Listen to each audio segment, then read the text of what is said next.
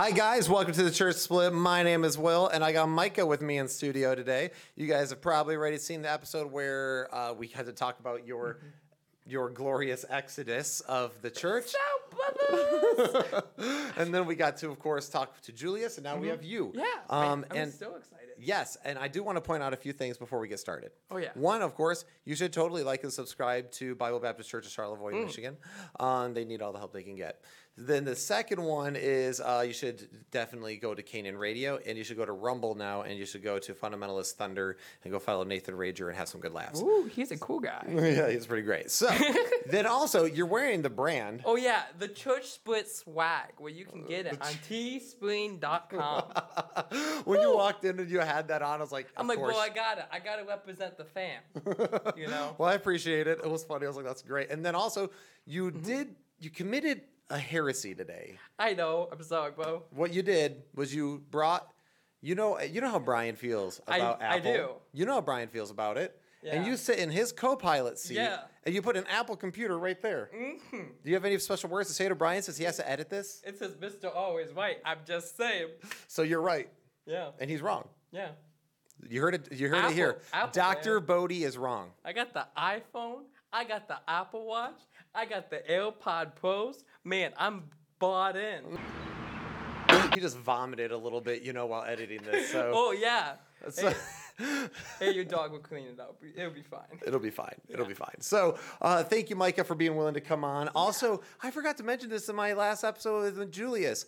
Thank you, Bree. I won't say your last name because I'm sure you don't want people hunting you down. But thank you for the new chairs. She bought us new chairs. They're really comfy. They're so comfy. Wow. It's so much easier than those metal chairs that me and Brian were using. I was sitting in there for like 2 hours while you were recording the episode of Julius. I'm like, bro, you guys better stop talking. Yeah, it's not comfortable. No.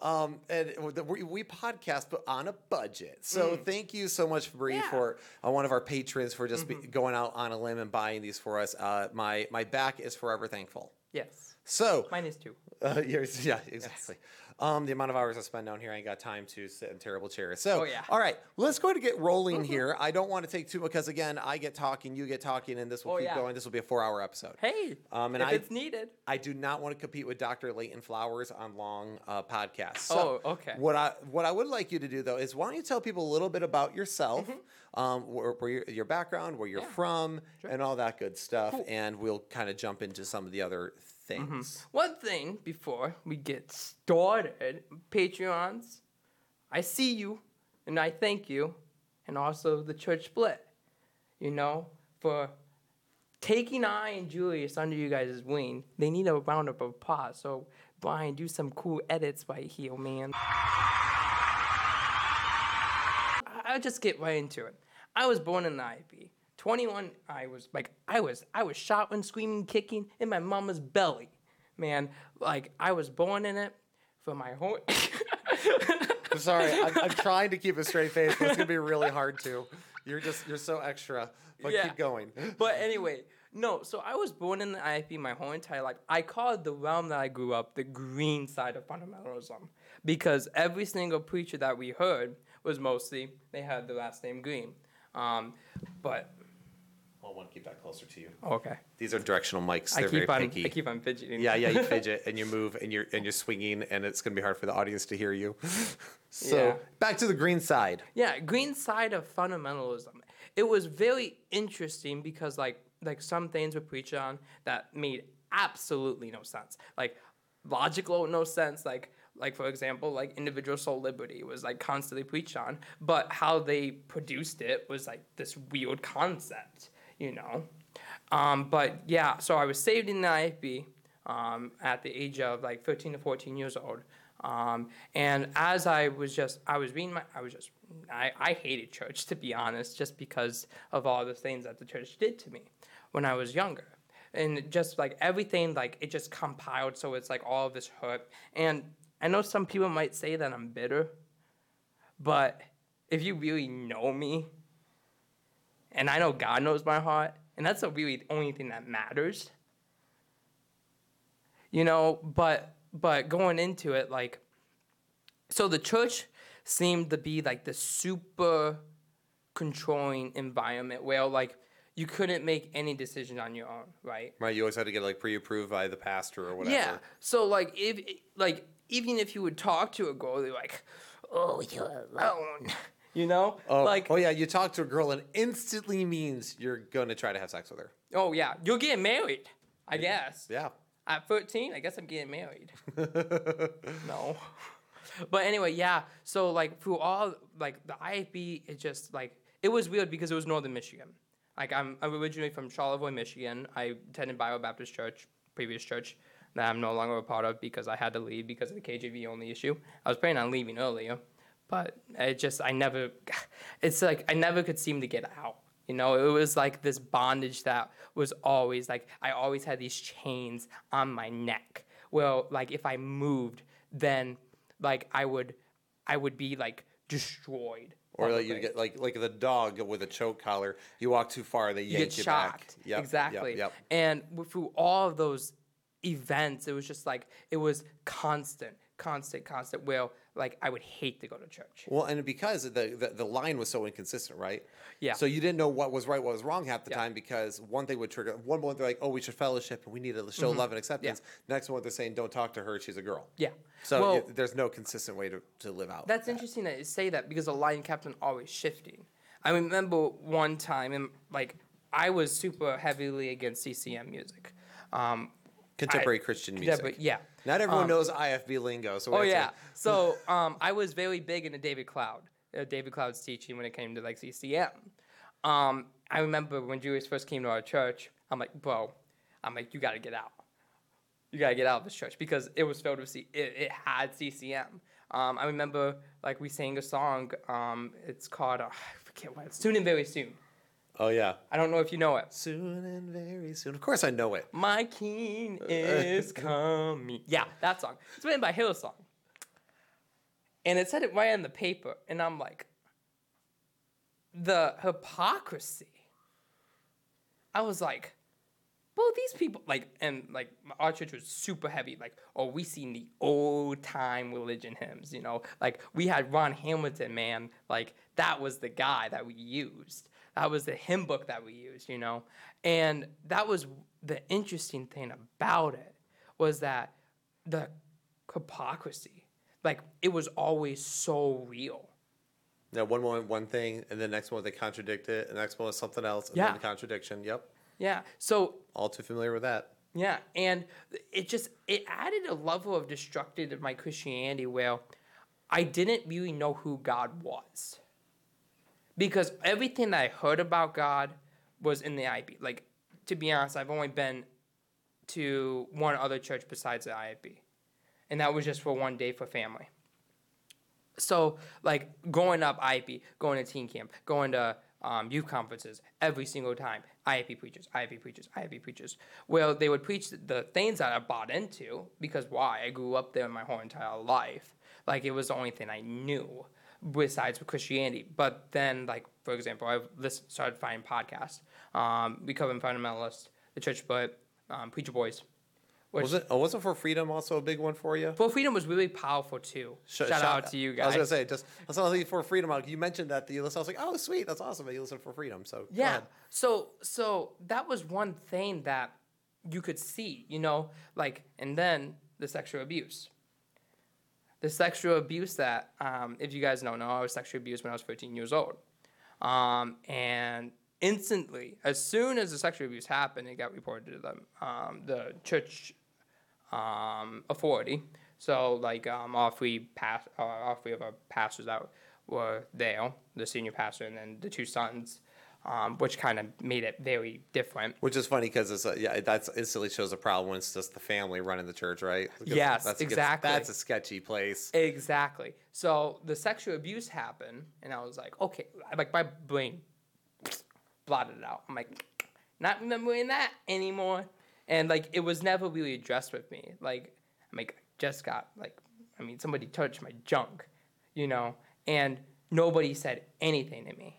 Yeah, so like your parents, the pastor, no one even talked to you. Nobody. So there you were. You went through some sexual abuse, and it's okay, man. I guess. Yeah, you can there's things to process, things to think about, and it's not like you don't even talk about it like it was this big traumatic moment for you that like ruined your life. You're just like it wasn't really, to be honest, because my brain forgot about it. You compartmentalize that crap, but at the same time, it does, it still does have a psychological effect. You and I have talked about that for sure. And there are things that can trigger, and there's a lot of other issues, and no one's talking to you about it. Exactly. So somebody gets caught sexually abusing you in the act. Yep. Then it gets non-addressed. Yep, exactly.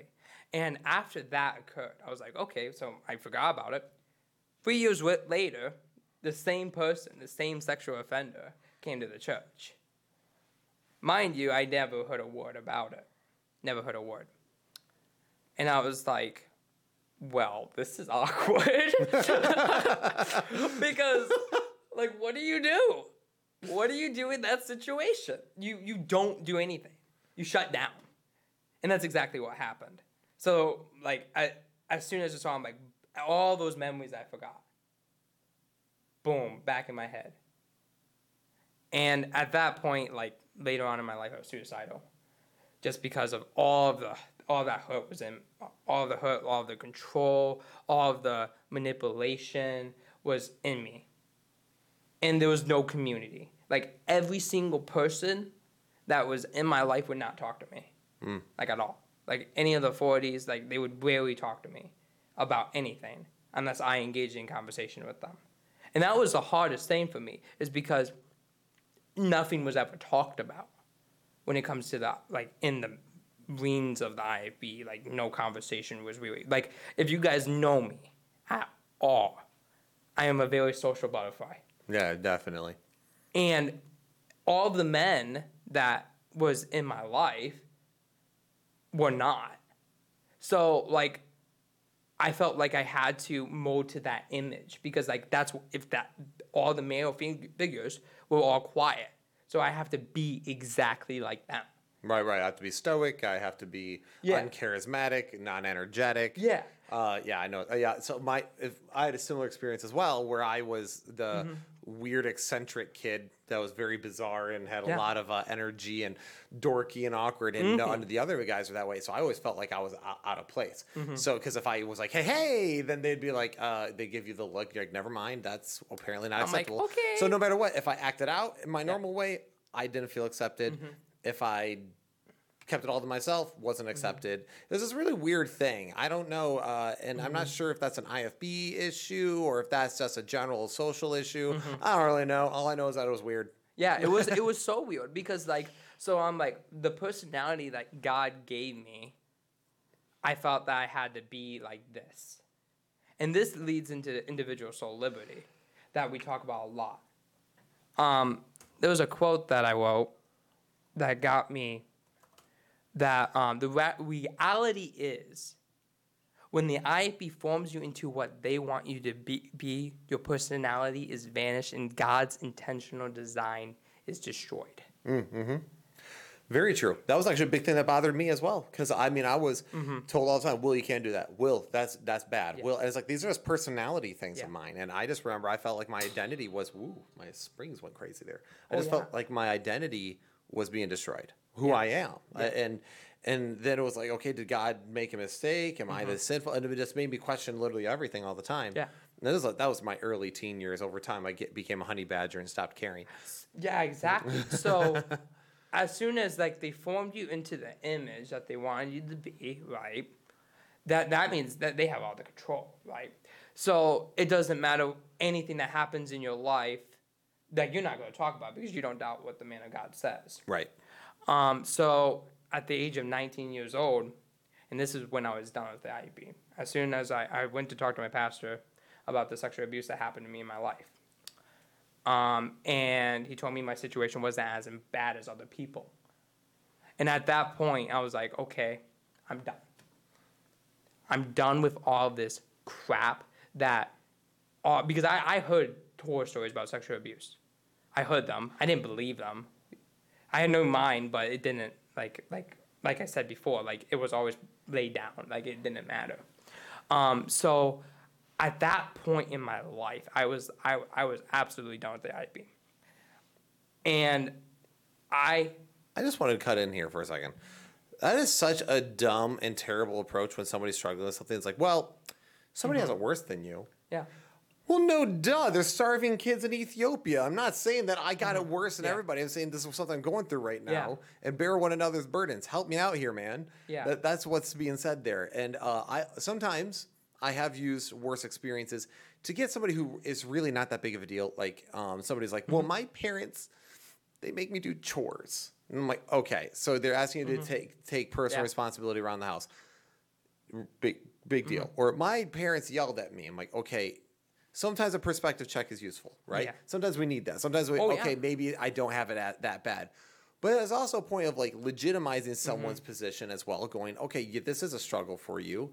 And, okay, so the sexual abuse you went through wasn't as horrendous as somebody else. But that doesn't mean that it's somehow less either. So anyway, it's just... It's funny that you say that because they kind of shifted the narrative and said, I hate everybody that said that about me. Oh, yeah, that was a recent thing. Yeah, that was recent. And I'm like, I don't give a rip what they said. I mean, at the time it hurt, but, like, who gives a... Yeah. So, like, at that point, it was like, okay, I knew I was broken. And I knew that the only way that get liberty was the healing of God's grace in Jesus Christ. In his blood that he shed for us on the cross of Calvary. Just making clear for some people. As soon as I realized that, and it was through like the Recovering Fundamentalist, the Preacher Boys podcast for exposing sexual abuse, that it gave me a desire to expose them as well. I mean, it's just, I think a lot of times we misunderstand what a lot of people went through. And a lot of the hurt that people went through. And again, like, we devalue them. Well, and it goes to this whole thing where it's like when you devalue someone's hurt or when you think about it. The situation that you and Julius recently went through could have easily sent a lot of people spiraling out of God, out of church, out of all of it. When we delegitimize someone's position or someone's hurt to every little degree, and we just don't legitimize it at all, or at least be willing to have a serious conversation with them, even if they're completely wrong. Like, let's just be real. Some people can be completely wrong in their hurt. We all know snowflakes. Snowflakes exist. I'm sometimes really wrong too, guys. I would just be honest. I'm never wrong. I'm Mr. Always. No, you can't be wrong today. You're Mr. Always right. You got that in front of you. You can't be wrong today. You get to be the narcissist of the show today. Oh, I get to be the narcissist? Yeah, because I get accused of being a narcissist sometimes. So. Well, I guess I'm a narcissist. Is that okay? No. But no. But I'll out narcissist you later and break you. Okay. We'll see about that. So the thing is, when you do that, it can push people away. Yeah, and it did. It did for me. So I mean, I was done with God, because God is I thought God was a jerk because of how he was betrayed. Right. And that was the saddest thing for me is that you wouldn't think your view of God would change, but you wouldn't think that your view of God would be awful, but it was. And that because also sometimes Calvinism philosophy comes into play where it's those situations in your life are predestined. Right. And if a God is like that, I mean, I don't even want to be his friend, to be honest. But the true love of God is what constrains us to even have a more desire for him. Right. And that was the one thing that clicked in my head. The true gospel of Jesus Christ. When I finally realized that, my life changed completely. And that was about a year or two ago. Where all the life issues that happened in my life were supposed to, my scars brought me to his scars, so his scars could heal me. The ultimate healer in my life was Jesus Christ. My scars led me to his scars, which healed me. That needs to be a quote. That might be a T-shirt. Anyway, continue. Anyway. That's beautiful. Yeah. I'm not trying to be cheesy. I'm legitimately, that's really nice. Yeah, I think so. Because, some things that, I never understood in the IEP culture. But you try to go along with it because you're like, Well, yeah, because like conformity is the best in those situations, right?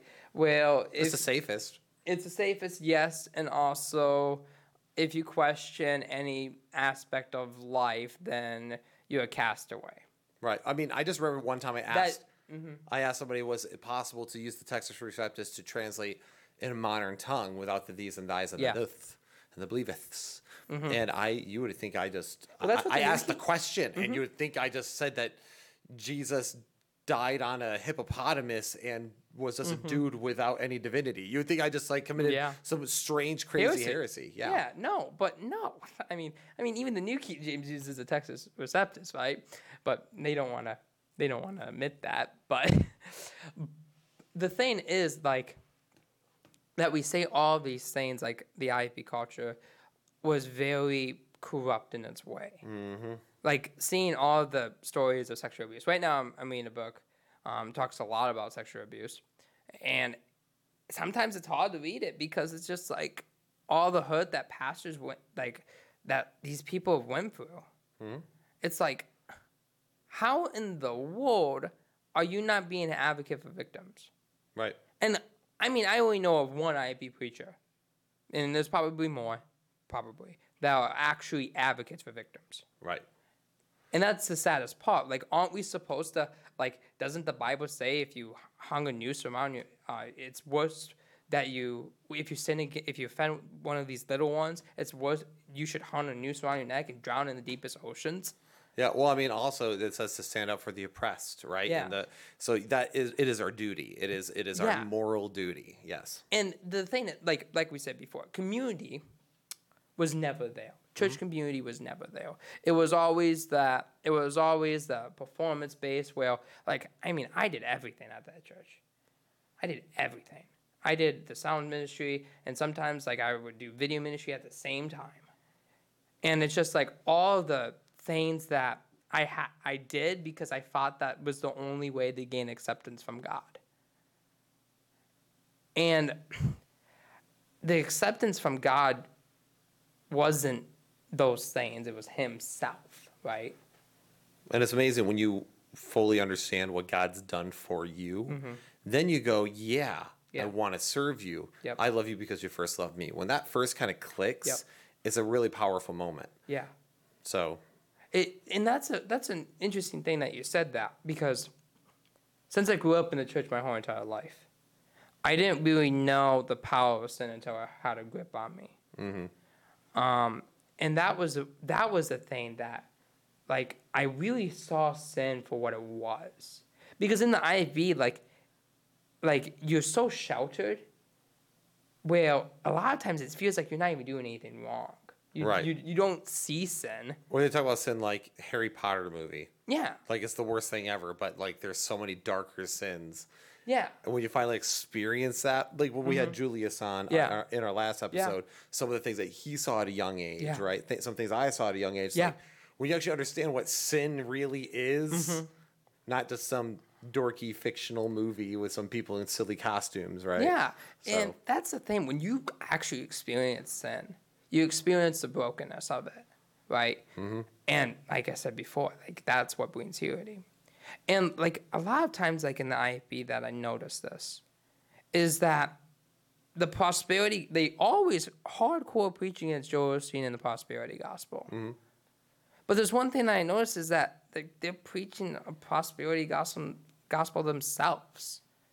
When it comes to eternity, like, oh, if you do all these things, you can get a crown of righteousness. I'm like, I understand that's a biblical thing, but like all like the performance, that's what ran the IFB, was like, oh, you can have this crown and you can have this crown and you can have this crown. Not because you love God, but just because you want a stinking crown. Like you're doing it for the wrong motives. Yeah, it's always about like you're getting your bank account saved up in heaven, so you go spend it crazy up in your mansion. Yeah.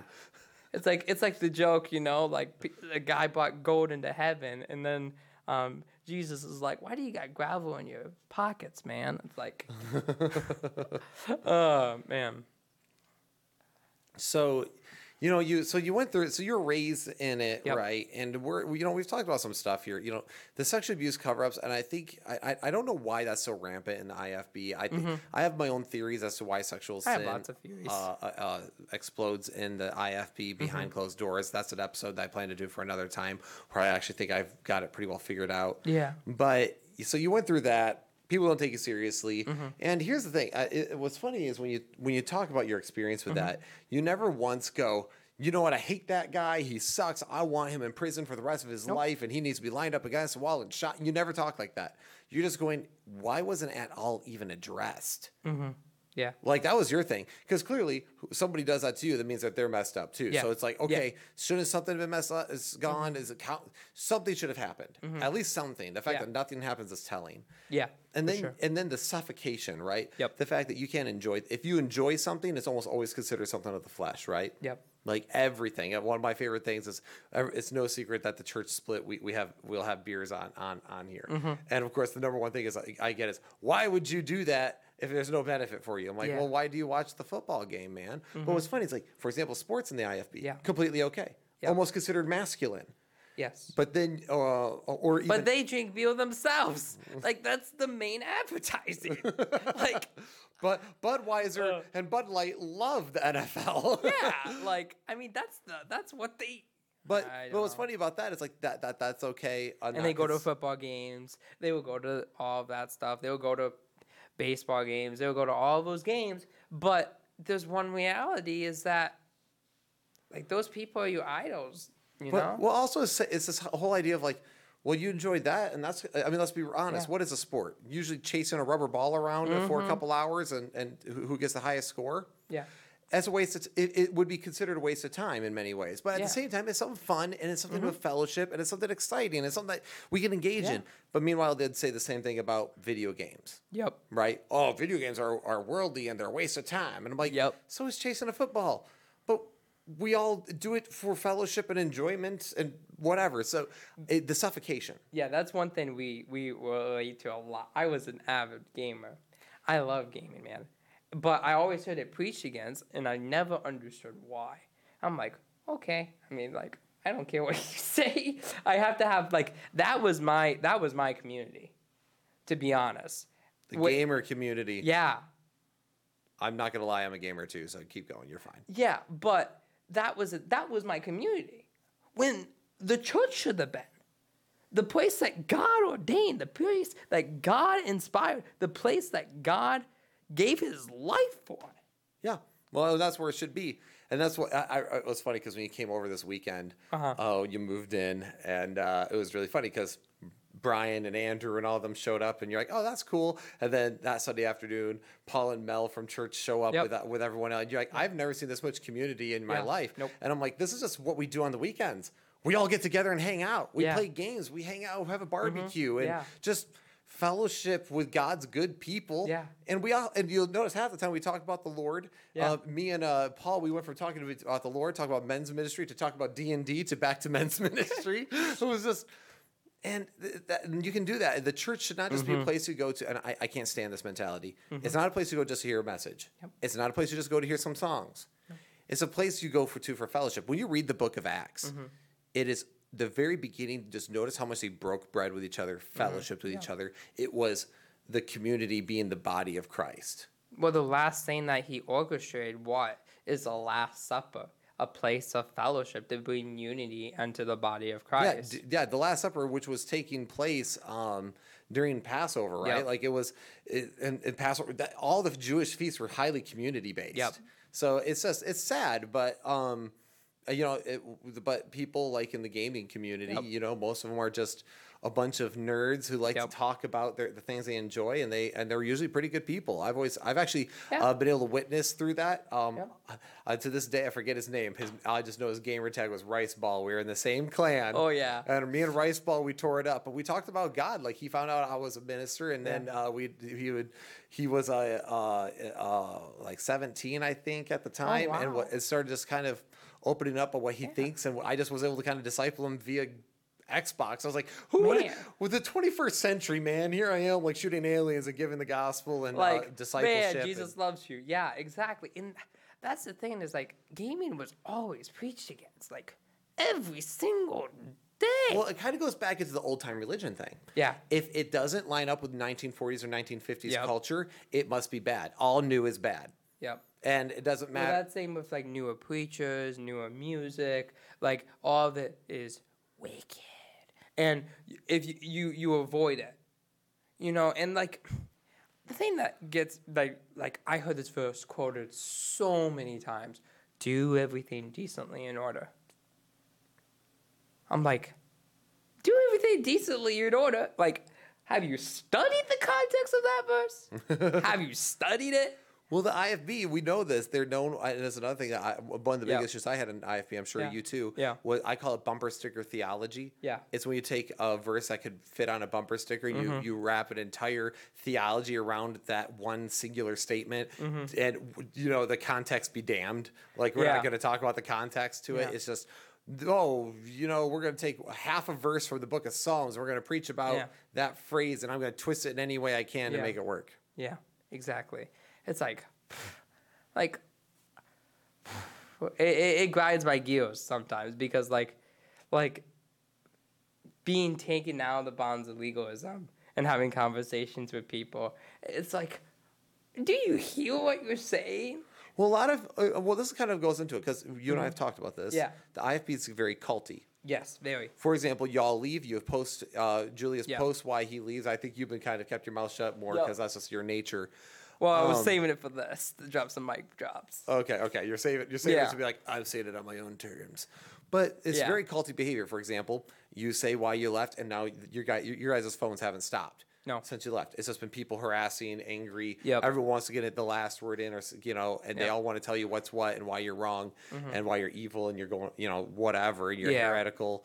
Going away from the wrong path, and I'm smarter than everybody. Yeah. I'm like, I've never claimed that in my life. Well, yeah, well, that's what you get accused of when you're like, well, no, this is not true. Like, oh, yeah, you just think you're smarter than us. I'm like, no, but I do have more information than you. But the reason why, what you're saying, when the people don't want to listen, they don't want to talk to you because, and we're like, do you even hear yourself? And it's because, honest to goodness, this is why I usually feel bad for some of these people. So I felt bad for even your friend that was talking to me earlier. Oh, yeah. And and I was like, I don't really know how to talk to you without being I'm either going to be super belligerent, and that's not going to help either one of us. But the situation is like, the reason why is because when you've been brainwashed and you've been told all these things are bad, you make logical fallacies the entire time. You make category errors. And most of these people, I say this before, I've said this 100 times, we need to bring back philosophy classes and just to teach the basic laws of logic would do people huge benefits.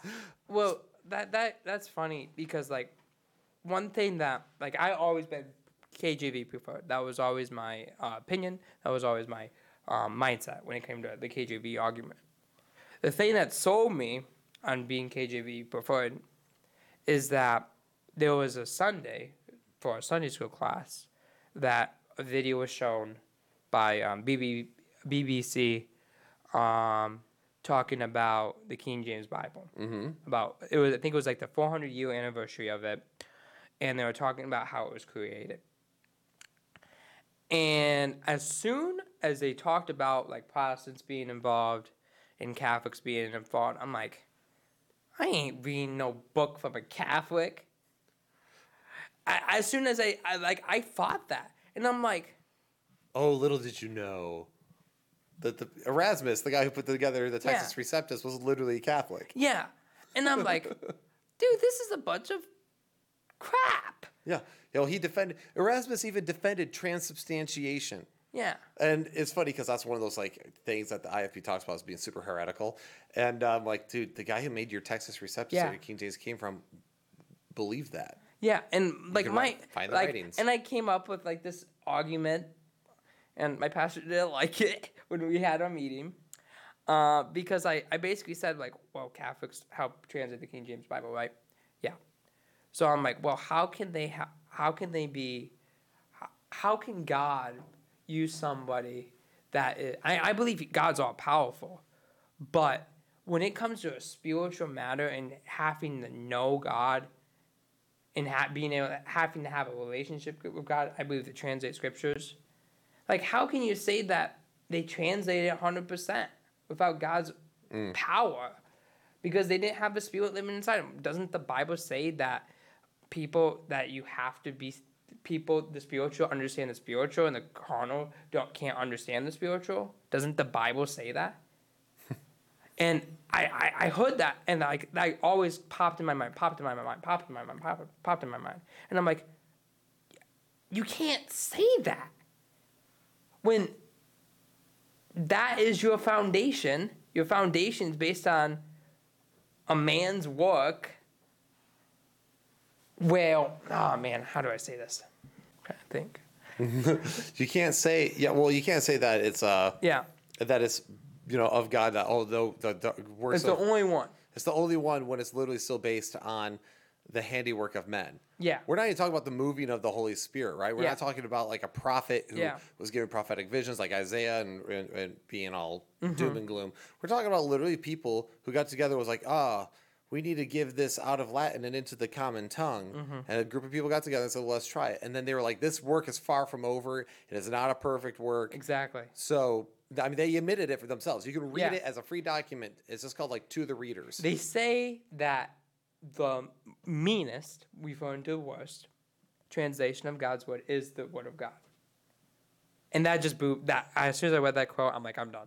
Yeah. Like, that was like, so the very fact that they're saying, even if it's a very, very, very poorly done. If it's the awful translation, which we know there's some awful translations. Oh, yeah, some bad ones. Looking at you, Message Bible. It's so bad. So, like, when I first read Genesis 1:1 in the message, a little side note here, it was like, in the beginning, God created the heavens and the earth was an ooey gooey darkness. And I was like, wait, it was Plato? Like, I don't understand. Ooey gooey. I guess, like, is it under? Man, I didn't know the earth was something that was, like, stuck to the bottom of my shoe. Like, that was one thing I always did. I'm like, I got to make sure this is a King James Bible. So I would go to Genesis 1:1. And I'm like, the Bible says, and God created the heaven and the earth. The other Bible say heavens, so you avoid those. It's so silly. Like, the plural. It's like, no, it's not talking about, it's the heavens as in the sky, like not heaven, the place. Yeah. Anyway. It's this whole, so yeah, you went through a lot there. And, it's funny because you actually kind of approached each one systematically and pretty effectively. You even I thought your idea of the prosperity gospel was great, but it said it was like the heavenly prosperity gospel. It says, you do this because you're going to get more awards. You do this because you're going to get more awards. You're going to get more awards if you do this. And I said this recently too because Nathan Rager recently made the comment of I'd rather see a baby aborted than to burn in hell. Yeah, I saw that. And when you say it kind of like that, it's like they both had the same terrible theology of like, okay, the best thing I can do is get treasures in heaven, or the best thing I can do is save someone from hell. No, the best thing, what did he say were the top commandments? To love God and love one another. Yep. Now, if you properly love God and you properly love one another, you will receive a crown of righteousness and people will get saved from hell. And you keep his commandments. You compete. But what's the motivation here? And people go, well, no, we do say it's the love of God. But your words and actions say otherwise. Yeah. When you're emphasizing so much one over the other continually, it's hard for me to take you seriously when you say that. Yeah, it's like isn't life supposed to be, like, God has clearly taught in his word that your life is supposed to be a balance. Right. Right? And, like, a lot of times when you're so involved in ministry, where you're cracking your back, you're breaking your back just to be in ministry, like, that's not a balanced life. Right. Like, it's not life abundant. It's not life abundant, exactly. Right. It's funny because as a pastor, when I took over the Baptist church as a lead pastor, the church was split somewhere between crazy legalists and normal people. And one of the things I got told all the time, because they were like, well, we need you to preach and teach all these different things. We also need you to mow the lawn. We also need you to keep up the flower garden. Also, pastor, could you also do all these other things for the secretary? Also, would you be able to help clean the church? And we're installing this whole new water system. Can you also help us install? I'm like, with what time to expect it? And I started realizing, like, and I finally put it, like, I started saying no. And then I started getting accused of being a lazy pastor. And I'm like, well, no, I shouldn't have to constantly try to work and serve and bust my back to just make you guys accept me. Yeah. My goal, that's not my job here. My job is to teach. Yeah, or to teach the gospel, counsel, and for you, it's like as someone in the church who is gifted in technology, and let's be real, like that's something you've studied, that's something you're passionate about, something you know well, but you shouldn't do that for acceptance. Well, you should do it because you desire to help. Agreed, and that's what it was. It was like I had to do these things, and if I wasn't in my spot, I would get ridiculed from the pulpit. Yep. I'm like, oh, you're not like he forgot to be in the sound system. I'm like, dude, like, it always grind your gears. Grind my gears, yeah, because like, it's performance when it's supposed to be the relationship aspect with God. And then through your relationship, the performance will follow. Exactly. And it's like it's this weird backwards thing. Like, because I remember when people got saved, if someone got saved in the IFB, instantly they start expecting like suits, neckties, proper dress. They suddenly, if they're I guess dudes, we're gonna get in that. Yeah, I mean, right? Like, once you're saved, you better start performing exactly the way an IFB man would. And instead of understanding that the relationship flows forth works, they instantly go to the works in the appearance. Yeah. Well, I mean, yeah. I wore a suit and tie every single Sunday because I thought I had to. But then as soon as I started working and we had church on Thursday, I'm like, I ain't wearing no suit. I remember I've gotten into some crazy conversations like with our fellow from the previous interview that you guys had with Julius. I mean, we've had debates about this stuff, and like that was when we were hardcore in the IFB. But like God he just snapped his fingers, and like I had never thought in my life that I would be in Grand Rapids, Michigan. It's a pretty great place. We have good burgers. Yeah, they actually do, man. We have really good burgers. Oh man, I was loving it, man, like McDonald's. Anyway. What? But so with all I thought that, man, God's will for me was to go to Tennessee. That was my set idea. I was like, oh man, I'm gonna go to Tennessee to get out of a bunch of all of this crap and go to a church that actually is okay, actually supports victims. Because that was one of my biggest things, is like I want to go to a church that is an advocate for the oppressed. Right. An advocate for the people, the hearted, the advocate for the people in prison, for everybody. Because that's what the church is supposed to be, a place of growth, right? Mm-hmm. Where we grow not by what we heal, but we grow with our relationship in Christ. And that was the thing that I had to realize, is that I had to grow my relationship with Christ before I could get anywhere in my life. Like I said, it was all performance. I never took the time to grow my relationship with Christ. It was just like, oh, do this, do this, do this, do this. And that's exactly what ends up hurting you. Yeah. It is that. It's the constant perform. Yeah. You don't have time to work on your relationship with Christ. Your relationship with Christ is how you perform. Yeah, exactly. It makes you just not. I told you my testimony last night when we were just hanging out late at night.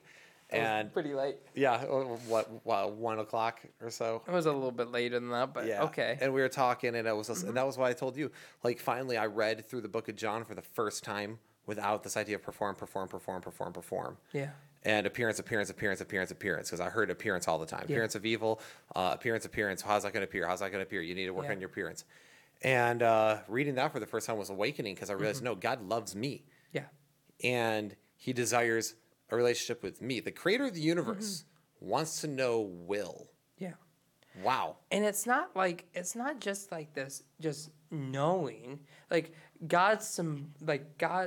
Jesus Christ's language in the symbolic power that we are the bride of Christ. It's not just like he just wants to know us, but he wants us to know us intimately. Yes, intimately, as passionately, as powerfully. Exactly. And that was the thing where I was like, well, God wants me because of me, not because of what other people want me to be and conform me to what they want me, but he constrains me through his love, Exactly. And, one of the things that stuck out, and I was reading this today because I'm also... So I have a lot of interviews coming up because a lot of things have happened in the personal life recently. Oh, yeah. So, my sister came up, so I did that episode with her. And then this whole situation with you guys happened, so we did all these episodes. So this isn't normally my normal flow. I'm working on a music episode, but I was also working on a modesty episode. Oh, fun. Yes, and today it kind of stuck out again. I just wanted to read this here because remember we were talking about the suits and the girls have to wear the dresses and the idea of the Sunday best. Yeah. Like, and remember, we were told if you're coming to the house of God, you need to look your best. Don't you want to look your best for the Lord? And then I was like reading these modesty passages, and he literally says, 1 Timothy 2:9, likewise also the women should adorn themselves in respectable apparel with modesty and self-control, not with braided hair and gold or pearls and costly attire, but with what is proper for women who profess godliness with good works. Let a woman learn quietly with all submissiveness. I do not permit women to teach or exercise authority over a man, rather that she should remain quiet, for the Adam was first and all that. So we get into some complementarianism and some things to explain context. But one of the things that sticks out to me is and if you read this and couple it with what 1 Peter says, he's literally saying that because what was braided hair? It was a symbol of status. Yeah. What was gold and pearls? Status. Looking nice. Money. Yeah, showing look how good I look. Yeah.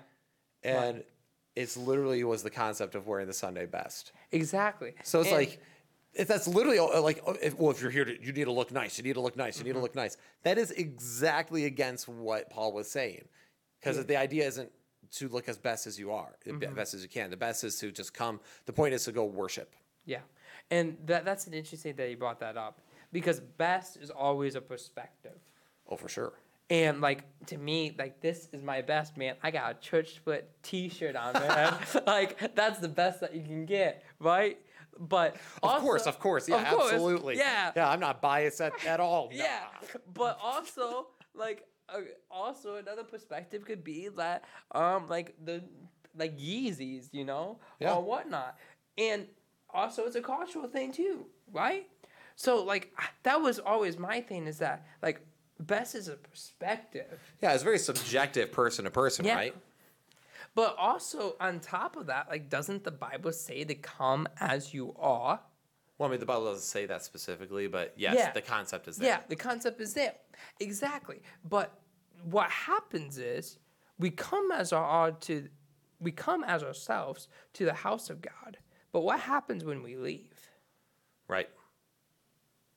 Yeah, and that's the idea. It's like if I come as I am, I should leave as I never was before. Yeah, but that's a practice every Sunday when we think about it. And that, for me, is like one thing I had to focus on, is that how am I going to be able to change my life every single Sunday with my Lord? Well, Pastor John at Frontline, where we attend, and Pastor John, he put it perfectly. What is the point of preaching? Because as him and I, we collaborate when we do messages together.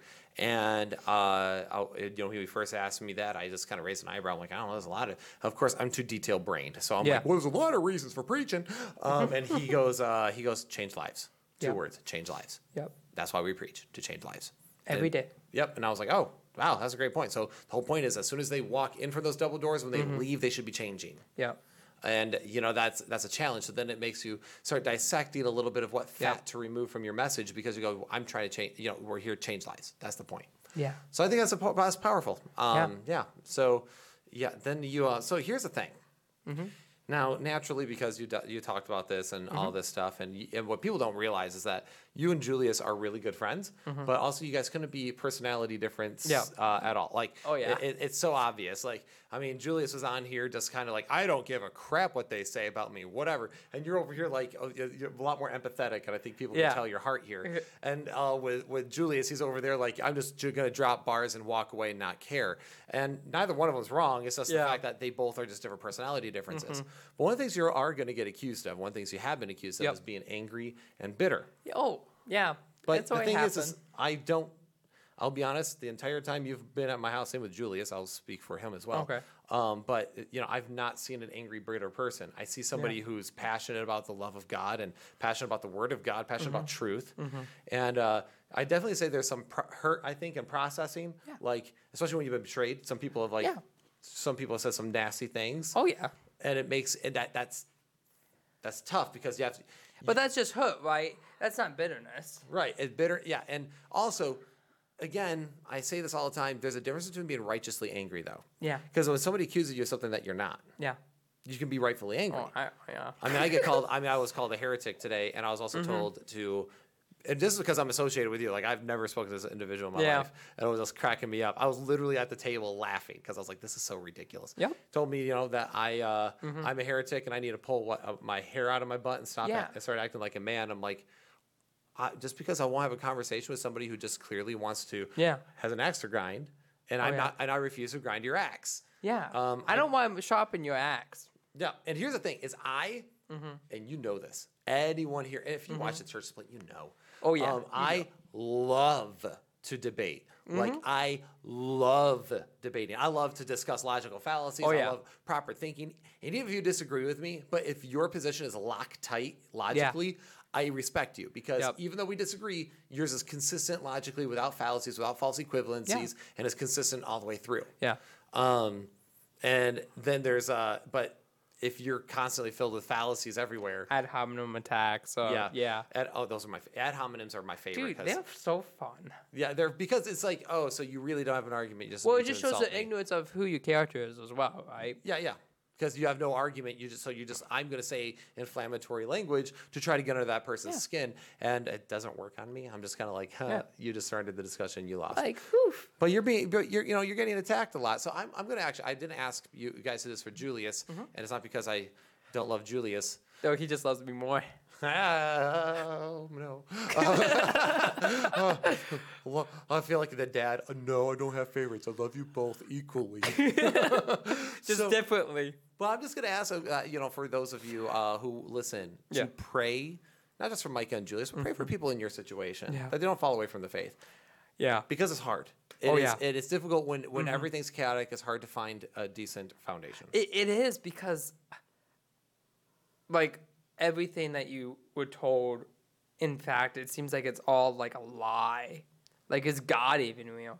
Like, I mean, growing up in a Christian home your whole entire life, like, you know very well, as much as I do, doubt in salvation every single step of the way. I mean, how many, and people who say that they don't doubt their salvation, okay, how many times have you said your sinner's prayer?